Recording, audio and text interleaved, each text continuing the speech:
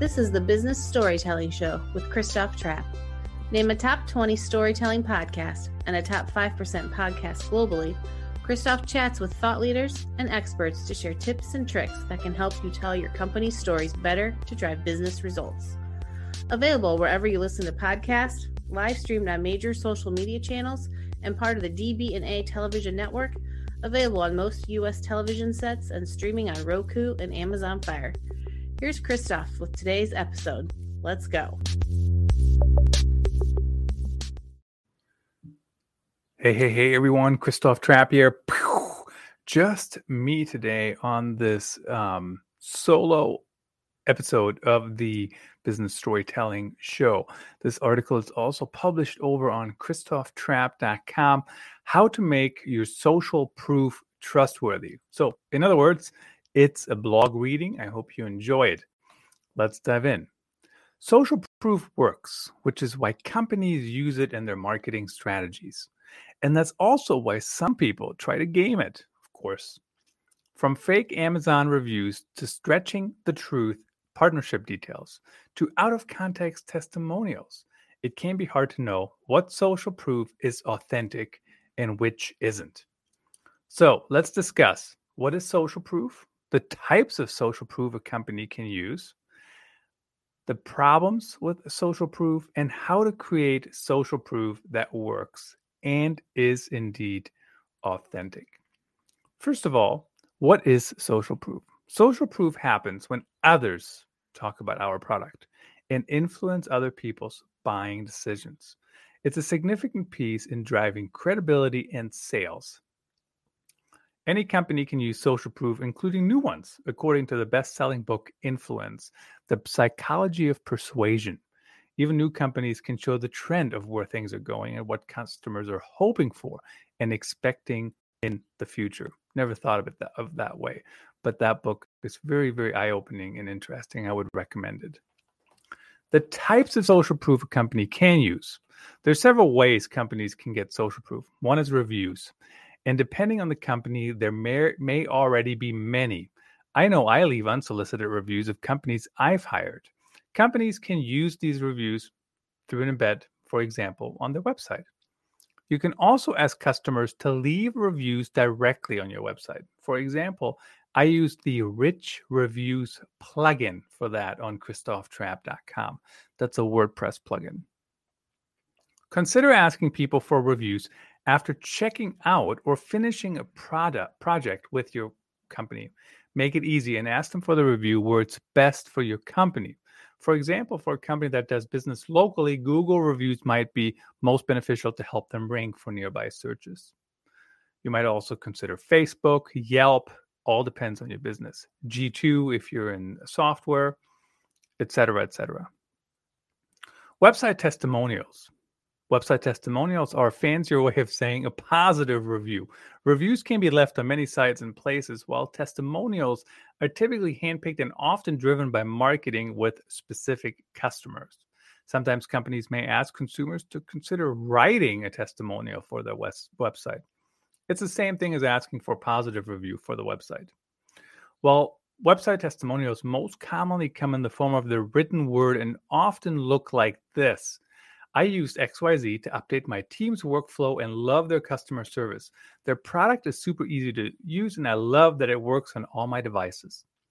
And then that's followed by my name, title, company, and maybe even customer since 12 years ago or whatever, if it's a good number.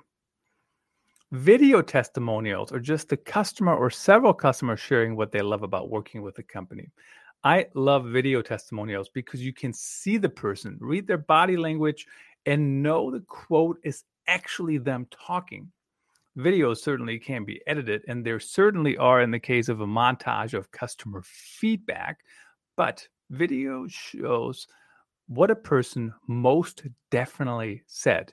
Anyone could have drafted a written quote. Short form audio is also emerging. So it's time to consider audio testimonials. These could even be taken off existing video clips. But why not ask customers to record a quick audio testimonial? I'm not sure I've ever been asked that, but it's another way to get the content from our customers. Logos, listing all the logos of companies that have worked with you is a great and really visual way to communicate social proof quickly, especially if the companies are well known and recognizable. So if you have somebody's logo and nobody knows who it is, now they have to think. Now you're making them think. There's a power behind looking at a host of companies that have chosen to work with somebody. Now, let's dive into the problem with social proof.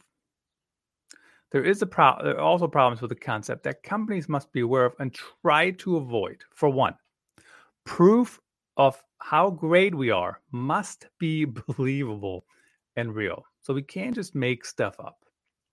And it doesn't help that some companies are pushing fake reviews. For example, an entire industry reaches out to online influencers and asks them to review their product after they sent them a free product.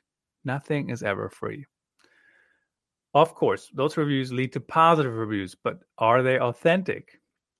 Other times, testimonials might be out of context. For example, let's say a company got a testimonial for how great they were working with on their content strategy. But now, they no longer offer content strategy, but have pivoted to podcast production. So that testimonial can now be out of context. Maybe that company was good at content strategy, but can't produce or distribute a podcast to save their lives. Should that previous testimonial still be used? Probably not. Plus, it's totally out of context. The logos of customers are great, but can also be slightly misleading.